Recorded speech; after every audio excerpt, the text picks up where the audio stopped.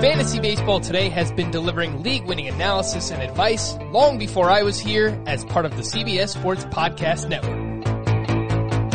We've been here through your workouts, commutes, and heck, even a pandemic with the best analysis, and that won't change. But now we're coming at you a little faster.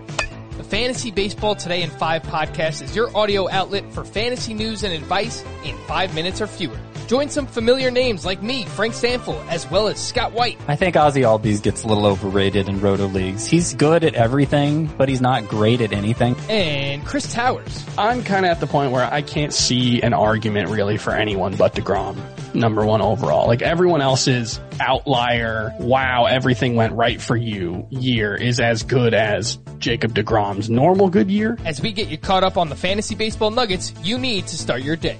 Each morning we'll hit the most important news you need to win your league in a timely manner.